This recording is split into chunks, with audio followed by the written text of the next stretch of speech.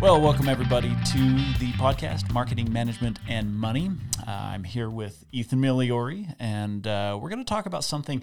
So this comes from the training Growth by the Numbers, and it's actually one of my favorite sections of Growth by the Numbers, even though I don't think people understand how much useful information is tied up in this little sheet. So this is an excerpt from Growth by the Numbers where it talks about sources and uses of cash.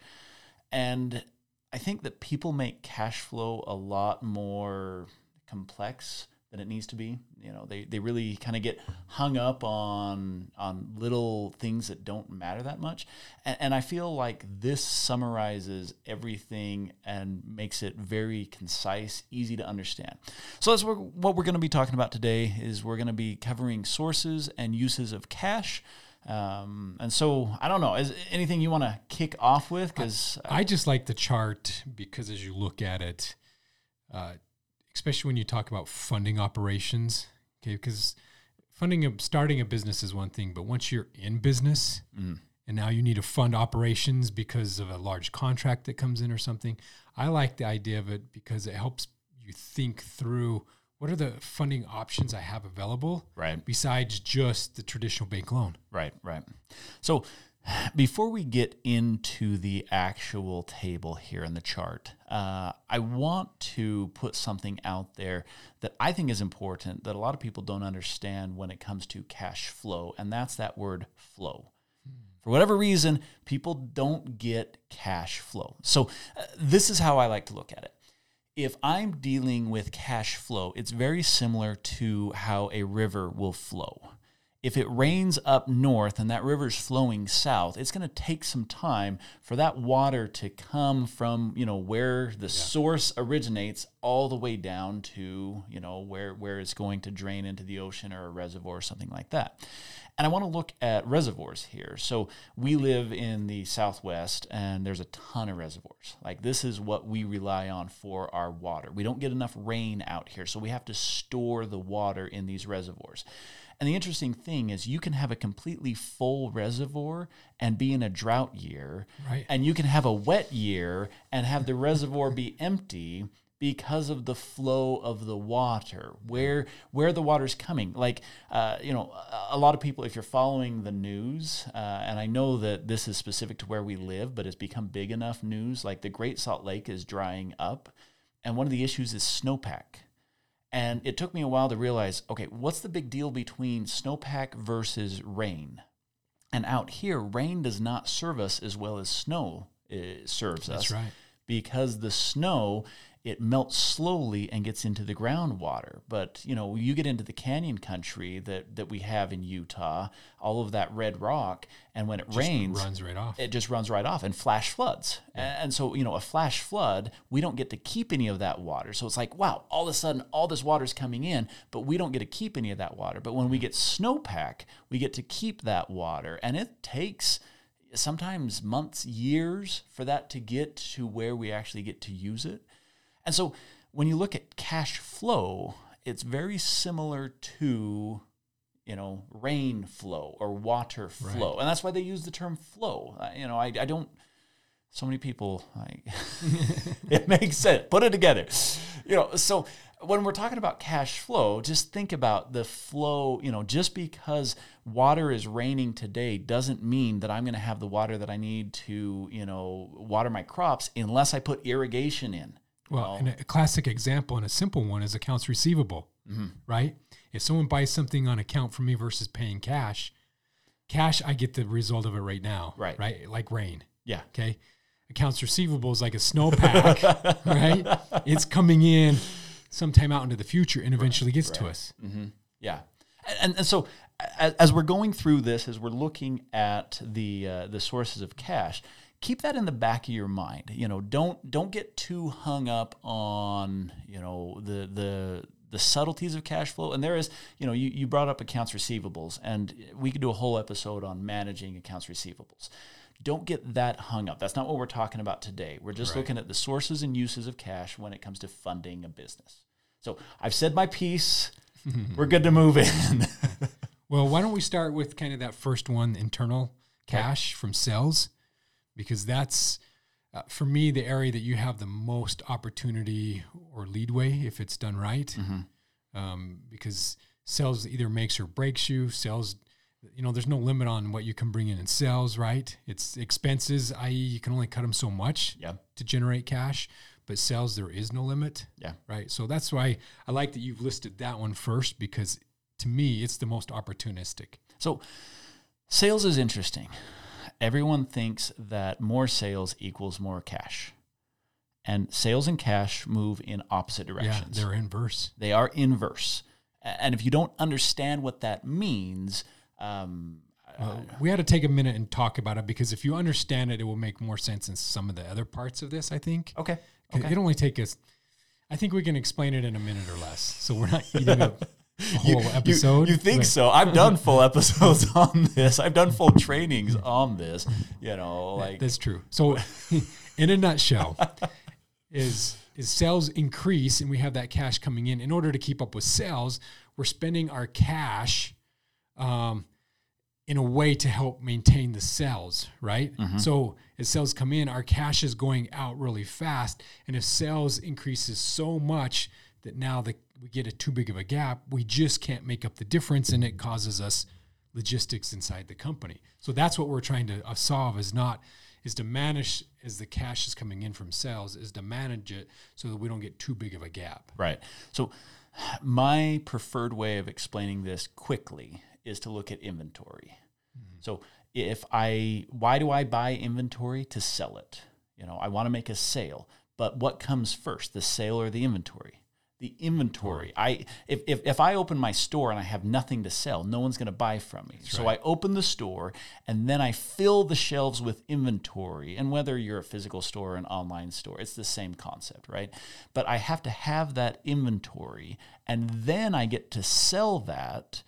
And what do I do when I sell it? You buy more inventory. I buy more inventory. So as sales are increasing, what do I have to do?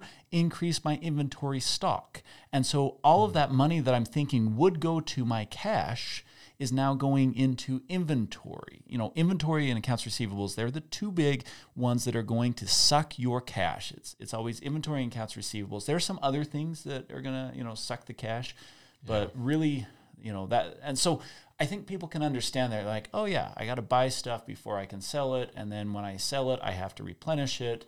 And so that creates that cycle or that flow that we were talking about at the beginning. And if sales increase so much and I have to hire someone else to actually take the raw material to produce the inventory, I've just lost more cash. Yeah. So there is an inverse relationship, and you've got to keep that in the back of your mind so that you don't make a poor decision. Right.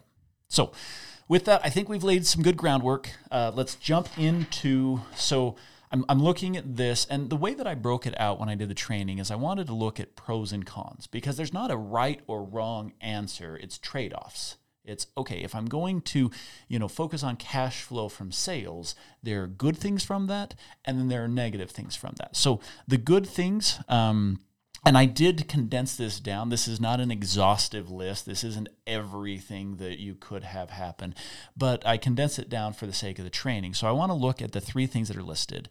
It's the most sustainable form of cash flow. So once you get that flow, that cycle moving, it's very sustainable to keep it moving. And this is something... Well, let me get through all three, and then we'll start to pick them apart, okay? Right. So does not require any form of payback. I think that's a big deal. And then internal cash flow can only come from healthy, well-managed companies. So kind of a side benefit here of, if I've got internal cash flow, it's a sign that I'm managing my company well. Yeah. So I want to talk about that sustainable piece for a second. When I'm a startup, and startups are not just new companies. You can also have a startup project. You can launch into new markets. You could go international. You could go into new sectors. If all of a sudden you're expanding your business. And so when I say startup, I'm talking launching any sort of new venture concept. And so anytime that I'm in startup, what do I need? I need a lot of cash. Like, startups suck cash. That's what they want. They're so cash hungry. And so when I'm looking at the sustainability, that's a sign saying, oh, I've kind of made it out of that startup phase and into a long-term sustainable phase. It's a great hurdle or a great milestone for your company when you hit that. Well, and you bring up a fantastic point with that last comment when you talk about sustainable, because everything to do with funding is getting away from, right, from that short term, just give me a shot in the arm type to this long-term sustainability, right? And too often funding and the sources of funding can be short-term and actually detrimental. And so if you look at large corporations, well-managed companies, those that are outside of that initial stage that have been there for years, they have those models of funding that are sustainable, okay? And some of them deal with debt and equity and sales. I mean, it's all of them do a mix, yeah, right? A good, healthy mix. And for each industry, it might be a slightly different percentage of that mix in order to create the right sustainability so that they have that growth that they want. Yeah. No, I think well said. Should we look at the drawbacks? Yeah. So right here, can limit growth of the business. And I think that's a big one. Well, I have a bad habit. I'm gonna go over all of them and then give my comments. Can make a business less competitive, is difficult to get started, especially for product-based businesses. So these top two are very similar, limiting the growth and losing a competitive edge. I've seen a lot of small businesses that they only want to do internal cash. They only want to look at cash from the sales. They're like, okay, every penny that I make, I put back into the business, and that's how I grow, and it's a safe, secure way to grow. Well, and bootstrapping is okay in some cases. It is. And I mean, you have a whole training that talks about the importance of bootstrapping. Right. But depending on a few variables, it's not always the best way to do it. Well, and the problem, this is where the issue comes in. When you have a proven model and you're ready for growth, if you're too hesitant to, take that risk and get the external, whether that's debt or equity, and if you want to do everything on your own, well, your competitors, they're going to go out and they're going to get that loan. And now all of a sudden, they've got 10 times the inventory that you do. They've opened up 3 locations and you're still doing your 1 location, and you're going to get put out of business. That's right. And so you cannot be so conservative in a competitive environment. I look at sports. We do a lot of sports analogies. Yeah. At some point, like here, this is what you do to play well. But sometimes you got to break those rules because otherwise... That's right. Sometimes on 4th down, you have to go for it. Yeah, and that's what makes the game exciting. The win will not happen unless you go for the 4th down. Mm-hmm. And I get there's situations in which you do it that make sense. But the same thing with business, that there are scenarios in which when the cards are played just right, you've got to learn to have that risk tolerance to move through those situations to have that growth that you need. Yeah. No, I think that's great. Anything else you want to talk about on that internal side of things? No. And just a big picture, though, as we start getting through this one, I find that as I talk with people and it comes to funding and I start using a weird word, everyone just kind of shake their head. Oh, yeah, right? Okay. So my advice is that if we use a word that you don't know or a term you don't know, please don't take the time to research it. And more importantly, if someone is out getting financing and a term comes up, and when we get into the last column, when you talk about equity, sometimes in equity, there's a term called waterfall. As the water, is it just same principle? It just trickles down into certain pots and who gets what, right? Yeah. If someone uses that term and you don't know what it is, don't just shake your head and say, oh yeah, okay, I know what you're talking about. No, ask questions, because in financing, if you don't understand it, it's very costly, right? Mm-hmm. Yeah, absolutely. So keep in mind that if we use something as we talk about terms and we, because one of the things I want to talk about, if time permits, as we get into it, is hedging, because a lot of people forget to use hedging as a way of funding, depending on your industry. But if you don't understand that one, go look it up, understand it, because it may be something that could be beneficial for you. Don't just shake your head. And especially if you're working with a broker and all of a sudden they said, well, hey, maybe we should consider some hedging. And you go, oh yeah, okay. No, if you don't understand it, don't just say, look, I'm not sure what you mean. Yeah. It's safer to do that because otherwise it could be costly. Well, and I think that we usually do this at the end of the show saying, hey, reach out to us, marketingmanagementmoney.com, Ryan at marketingmanagementmoney.com. Put your thoughts in the comment section. So I'm sneaking this in right now because, if you do have questions about something that we're saying, or if you disagree with something, you're like, no, that doesn't work. Like, we want to hear from you. So please go ahead, put that in the comments, reach out to us online via email, social media. We're on Instagram, so whatever makes sense for you. But yeah, reach out to us. We love the discussion. We love to engage in that. So, okay, let's look at external cash flow. And so external, there are two big ones. You've got the debt and you've got the equity. Yes. And, I look at equity as ownership. So if I'm going to give a part of my company in any form or fashion, when you start talking about different ways of, you mentioned that you wanted to get into some hedging. And I look at this and I say, okay, when people start looking at equity and they forget that they're actually giving away ownership, that can be done in promises, that can be done, formally with, founders agreements or with, equity agreements, that can be done with shares, that can be done with, like informal IOUs, and that kind of goes back to the promises. But I think people underestimate when they're in business. I see this happen all the time where there's an assumption that's made where they're like, oh yeah, once this takes off, then, we'll take care of you. To employees, be careful. If you're working with employees, right, and all of a sudden you're making them a promise, you're saying, okay, I want you to grow this section of our business. And they grow the section of the business. There's an expectation that they get something for that. So equity in its truest form is going to be ownership, but it gets broader. And then liabilities is going to be the debt.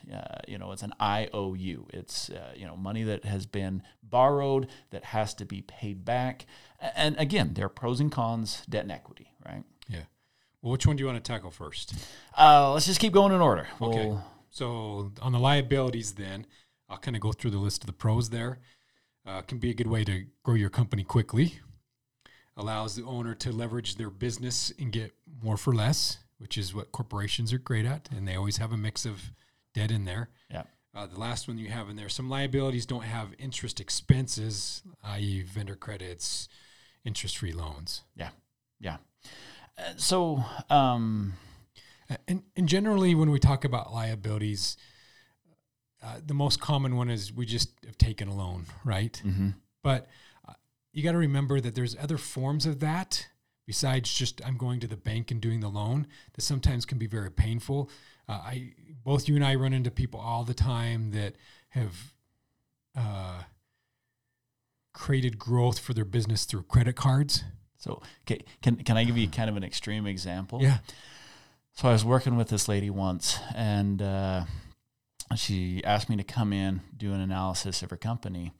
And we're looking at the company, and she's like, oh, yeah, I have no debt. I'm like, what do you mean you have no debt? I was kind of shocked that because she was the sole owner. There weren't other people owning it. She's like, oh, yeah, I have no debt. And I'm like, how does that work? And come to find out, she had refinanced her house, and she had taken all of the debt of the company. So she had racked up some pretty serious credit card debt for the company. Took a home equity loan. Paid off the credit card, because in her mind, she's thinking, oh, I've got really high interest rate on credit cards, and now I'm going to do a home equity, and it's going to get a lower rate. The logic is correct because you want the lower interest rate, but the you process still have debt. Yeah, the process was bad. I'm like, unless your company is now making debt payments to yourself exactly over the next 30 years, because that's how long your mortgage is. Yeah. Well, but this is you just bring up a great piece that people forget too often. And that is when you run your business, okay, your personal life and your business life have to be separate. Yeah. And in this case, she's merged them, right? And so you think that, no, there's no debt in the company. Well, no, if I take a home equity loan, the business needs to be paying me for that, right? Yeah.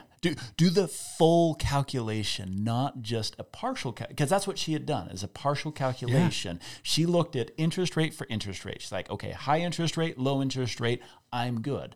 But she didn't calculate the duration. So she was, credit card is short-term debt. That's right. And she moved short-term to long-term, it helps create some sustainability because I don't have as high a payment, right? Leverages a little bit of cash. I get why she did it, but she didn't apply the right principles so that it ultimately would have the most impact for the company. Yeah, and I'm looking at this and I'm saying, okay, you're going to be paying on that piece of inventory for 30 years. Yeah. Inventory turns need to happen within a year. Or less. Or less. Yeah, you want like 90 days. If it's food, you got to be turning it daily, right? Yeah. And so I'm thinking 30 years, sure, you're feeling the benefits today where you're like, oh, this is great because it freed up cash flow. We're talking about cash flow here. And so she freed up all this cash flow. But what will happen is, when her company continues to move forward, she's going to have this dead weight. And it was tucked into her personal finance, so the company won't feel the dead weight, but she'll feel the dead weight for 30 years. And if you compound that interest over that period of time, that inventory just got expensive. She lost money by selling that inventory. Well, and that home equity loan, this is one of when we talk about funding family, friends, and former family and friends. But because think about it, if there's a spouse involved in that, who's now making that house payment? Yeah. Right? Yeah. Is it my spouse from their job that is now bringing that money in to make the payment? Probably, because if I say, hey, look, I no longer have debt with my company and I feel great, but that one is one of those perceived, but the reality of it is that debt is still there. Yeah. And so, we kind of got off. We went on the negative of liability. We were supposed to be talking about the positive. I want to jump back in a little bit. Can be a good way to quickly grow a company. It can also be a safe way to quickly grow a company. There's a lot of security in debt. People get bent out of shape when they go to get a business loan, a bank loan, and they get rejected. And I'm like, you should actually appreciate that because you just had a qualified advisor who reviewed your financials and identified some problems. If they're a good banker, they'll tell you why they rejected you. They'll say, you know what, your debt to equity is too high, or you don't have enough current assets to support, or you don't have a sales history. They're telling you point blank the exact things to work on. Like, if I hire a personal trainer, and that personal trainer says, you're doing good job. No, I want the personal trainer to come and say, okay, you have bad form on your squats. You're going to end up hurting your low back unless you correct your form. Here are the corrective exercises. I still have to do the work, but I just got all that advice. So, if you get rejected for a bank loan, ask them why. Get the specifics. Why did I just get rejected? And then that tells you, oh, this is what I need to work on. This is how I need to clean up. But it's a great way. Debt is a healthy way to grow a company. A good mix of debt is good. I always say Fortune 500 companies are kind of a standard to help you understand good business practices, right? Sure. As a whole. And when you look at them as a whole, it's not uncommon for them to have 40 to 60% of their portfolio in debt. Sure. Right? Because it's freeing up cash that now they allow that cash flow cycle that they understand really well to manage it and be effective for them so that they stay competitive. Typically lower interest rates than equity. It gives you the competitive advantage that you need. That we talked about that disadvantage on the internal cash flow side. So a lot of great things there. And why we're on this one, because a lot of times if you're a little bit out of balance on your balance sheet, right? Because there's things that we call, financing that's off the balance sheet.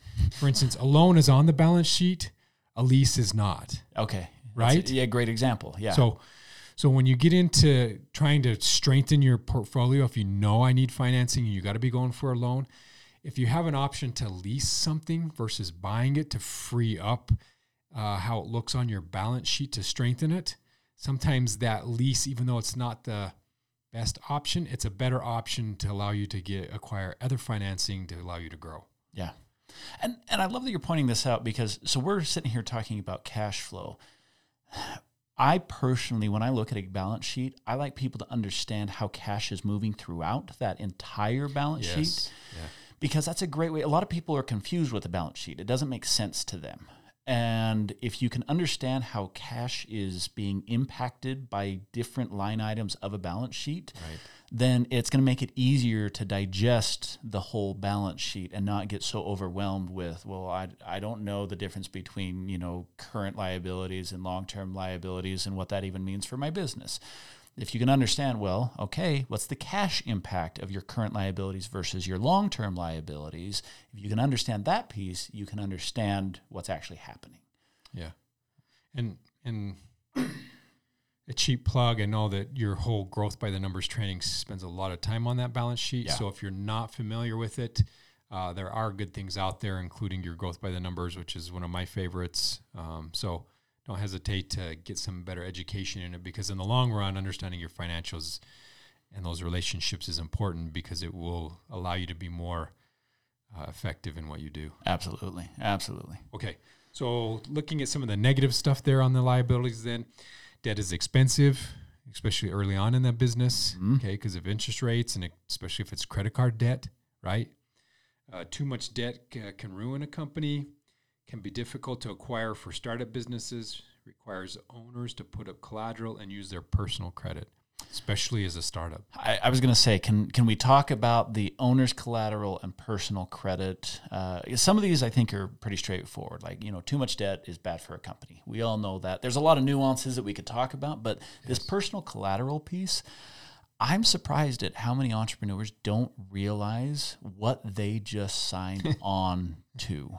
Well, I tell everyone, when you go and get a business loan, okay, as we're working on business plans and their financials and putting all that together, when you go and get that loan, you're going to put a personal guarantee on it. Yeah. Okay, which means it doesn't matter what you think you've separated out. They have language in there that says you will give a personal guarantee. Mm-hmm. And if it's an SBA loan, like it just notched up in that personal guarantee. And people don't realize that. And I'm not saying that SBA loans are bad, but if you don't understand them, they can be bad. And you've got to be, because, so you file bankruptcy on an SBA loan, doesn't matter.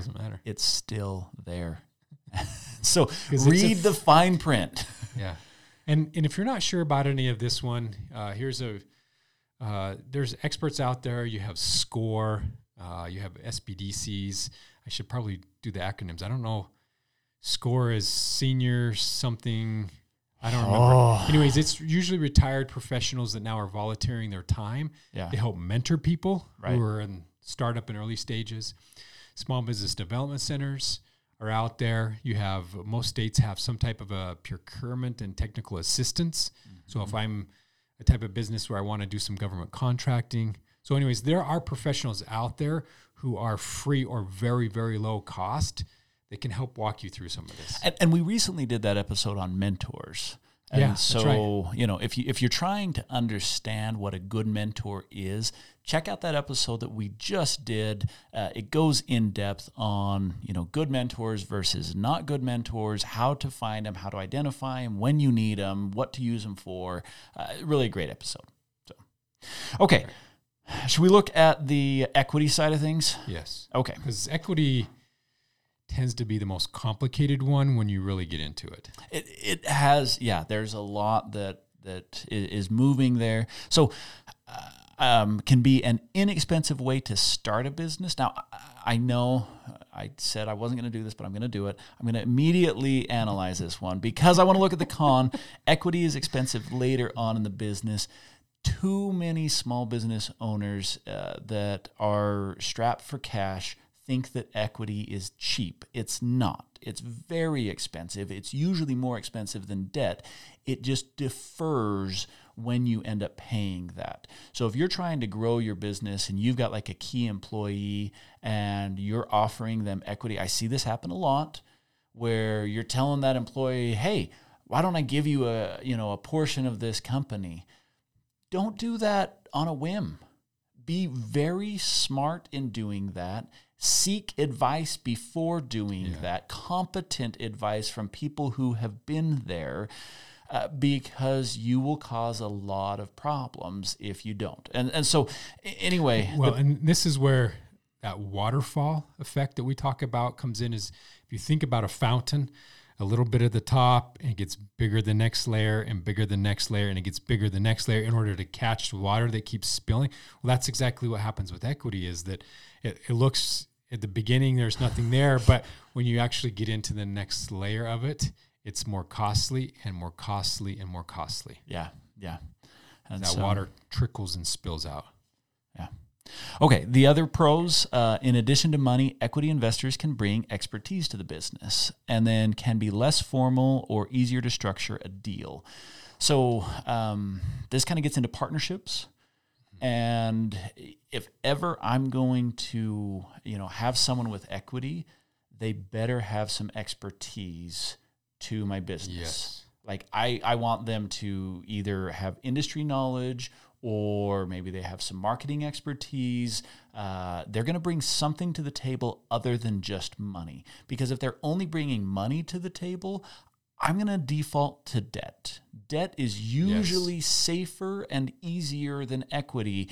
But with equity, if I'm getting someone who, they're now bought into the company, they have ownership. They own part of the company.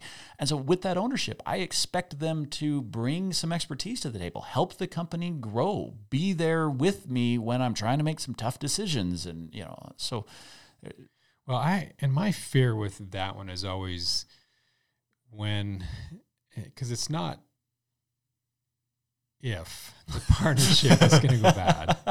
It's when that partnership decides to dissolve, whether from mutual agreement that was set up in the beginning or finally some frustration that equity is always expensive on the back end, because if I own 20% of that company and we've been growing and I want 20% of its value, rarely do businesses have 20% of its value in cash. Yeah. Right? Yeah. So if I need to pay someone off or get out of that, now all of a sudden do I take debt to meet an equity obligation? Payment terms. Yeah. It's... So I'm going to say something right here, and that is get it in writing. If ever I'm going to do equity, get it in writing. Yeah. And I'm not opposed to you writing your own contracts. I had an experience early on in my experience where I was doing an equity agreement with someone, and we hired an attorney to put together a founder's agreement. It honestly was a mistake because it had a bunch of legal jargon. It was way more complicated than what we need. It didn't cover a lot of the aspects that we needed. We would have been better off writing our own. Now, there are times where a legal advisor is 100% the best way to go. But depending on the level, this was just a little side project. We wanted to see if something was going to work. And we really should have taken it a little bit more casual because it didn't hurt us. It just wasted money. Like the legal advisor was expensive, and I know you've done a podcast where and I don't know if you did it, if it was we. Anyways, we've talked about it so much. I can't believe that there's not a podcast where there's about 50, 55 questions that if you're going to have any type of a partnership of things you need to be exploring. We did, yeah. So that is on marketingmanagementmoney.com. You can find that podcast. And I don't know. I'd have to reference it. Maybe you can reference it, and then we'll put it down in the comments. Yeah. So, but we do have that. So if you're doing an equity agreement, we do have a podcast on what to look for, questions to ask. Okay. Go with the negative side. Yeah. Okay. So equity is expensive later on in the business. We already talked about that one. It requires the owner to give up a portion of ownership. Equity can hide a poorly managed company. Owners can easily put too much in equity. I want to talk about that hiding poorly managed companies. People don't realize this, that so just like we stated that internal cash flow is a sign of health, it's sustainable, it shows good management, equity hides bad management. And so if I am funding a business very heavy on equity, I need other things in place, checks and balances in place on the management side, because you can get a lot of managers. And when I say managers, these are oftentimes the owners, CEOs, people that are high up in management. I'm not talking middle management here. I'm talking high up in management, that they can make some really bad decisions, and those bad decisions will not percolate up until much later on because they're buried under equity. It looks like the company's doing well because equity is coming into the business. Yeah. And equity, I get equity is a powerful way to grow a business. It really can be. But I'm always going to put out there that anytime you get equity involved, there needs to be some type of a contract, even if it's between you and your company, right? Yeah. Because that's the most common equity form, especially in startups, that arrangement is between you and your company, so that when that company's growth starts to happen, that you have a legal document that says this is why this company is paying me back because of this investment that I made into it. We've kept it clean the whole time. And now as that money starts to come back in, it relieves a lot of stress on the personal side of it, as well as now you know that the company is stable and is growing because it can pay off that equity. Because you don't want to be 5 years into a startup and not received any payment back on your equity. Well, and that makes me nervous. It helps have some milestones to keep in check. Is your business growing the way you want it to grow? So, if I am putting money in and expecting dividends to come out, the rate of those dividends helps me measure, am I hitting my goals? Maybe I had aggressive goals. Maybe I had, passive goals. It depends on what stage of life I'm in or why I'm starting my business. If I retired and I want to start a business because I've got time on my hand, I've got, a lot of expertise because I have, 3 or 4 decades, where I've done something. And this is a pretty common thing. You'll see a lot of retirees that they want to start a business and they take the skill set that they've accumulated over a lifetime. They've now put it into a business. Well, their dividend payout and their equity relationship with the company is going to be very different than someone who, just graduated from college.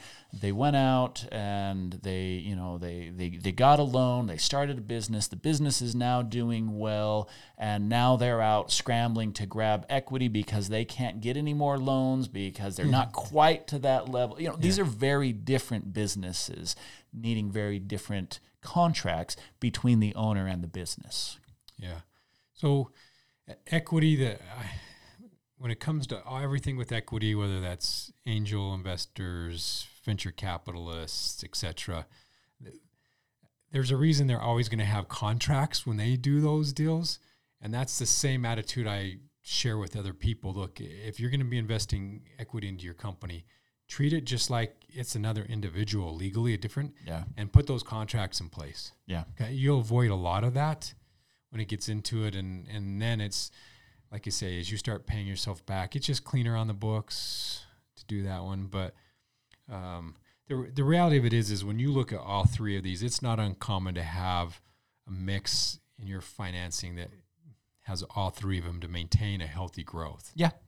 And I know that we kind of cut into each one individually, but it's, when you get into it and, you look at sales, you can look at buying on account. You can look at purchase orders to leverage stuff, that is on that side, that's important as we look to grow and we need additional inventory, when you get into the liabilities, sometimes we have how we can leverage I mean, people literally, and when I say this to some people, they don't know, but if you're an established company, you can leverage your accounts receivables to get funding. Yeah. People will buy against those accounts receivables as long as there's a track Doing record. the factoring on it. Yeah, to do some of that stuff. So there's all kinds, as you get into this, there's all kinds of methods inside of that. And, and hedging is probably the least common because generally you're dealing with hardcore commodities like crops and oil and minerals and things like that. Okay. So you wanted to talk hedging. I think we've kind of buttoned up the basics. Let's go off into, some tangents here. We'll wrap up with some tangents. So, well, I find it funny that so often that we have opportunities inside of a business to do some hedging, but and hedging is essentially basically I'm buying futures. So I know that I'm going to produce something and I'm going to sell it at this price. But too often we think, well, yeah, but if something changes, I can make more money, right? Yeah. Well, if something changes, you could lose a lot of money. So the hedging piece of it is the whole idea behind it is that I know that when I produce this one, I'm going to sell it at this rate and I will make a profit, right? And so there's so many opportunities, even with just traditional manufacturing, to do some hedging so that we know that when we produce stuff, we're going to sell it.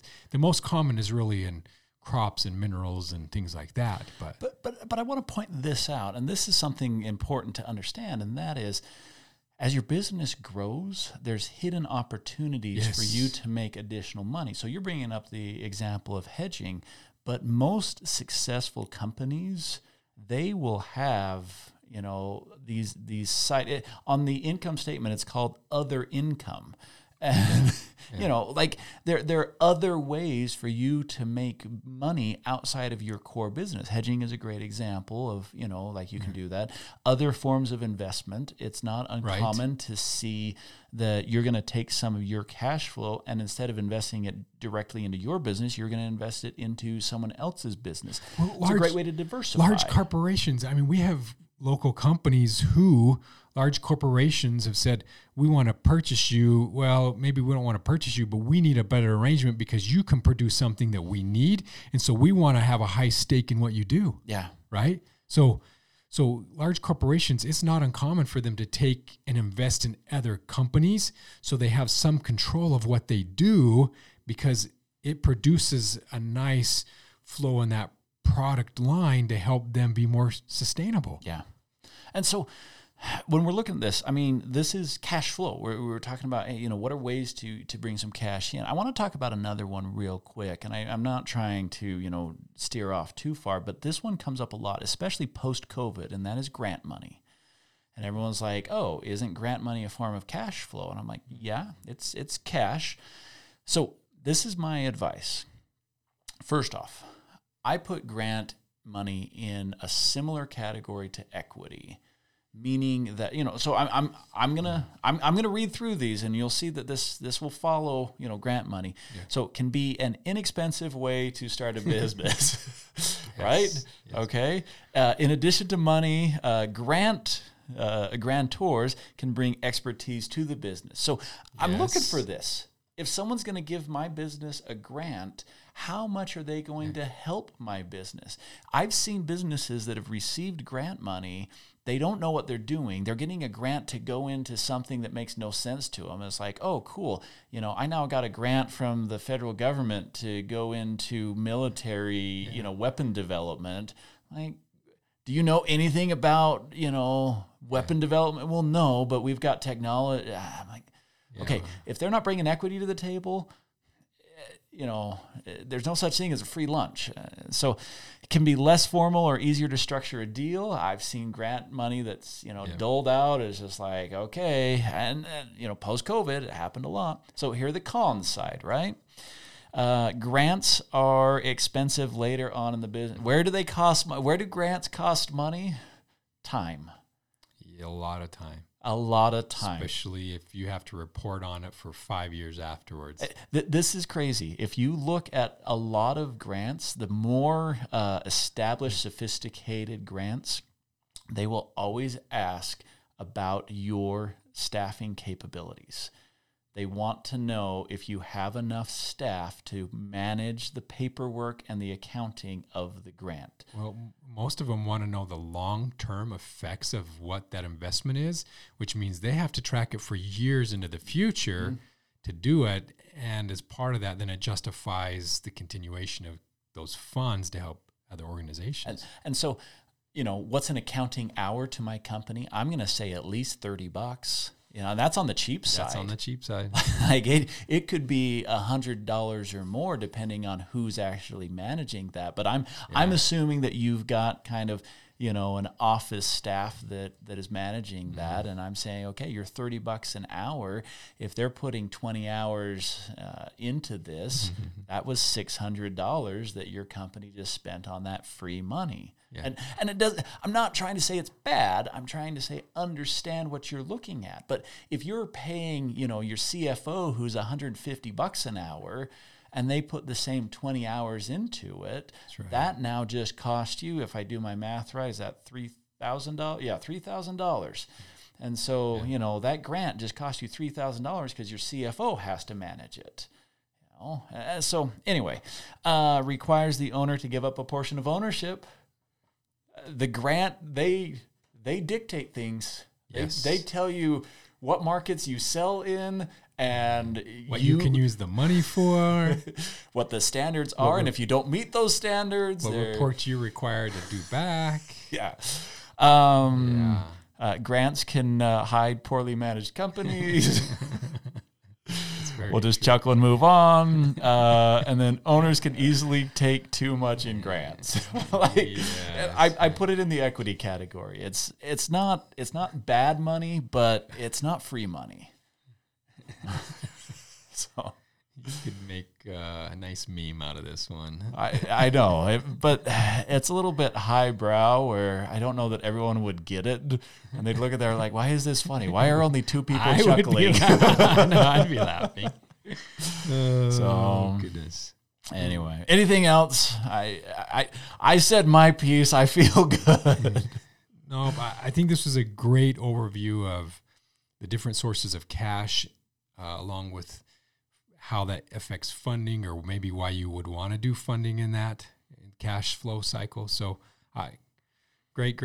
And like you say, I'd encourage anybody, if you want to know more about this and more in depth, go drag in and, because your growth by the numbers can be done as online. I know that you do some live ones as well. So yeah, so it's well worth the time and money to understand it. So I'm going to go ahead and post this. If you're listening to this and you want to see it, it's posted where we store all of our content. You can go to jazzjune.com/MMM. And that's the repertoire resource for all of our downloadable content. So if you want to get this, I'll make it available. But yeah, thanks for tuning in, and we'll catch you next time. Thanks, everybody.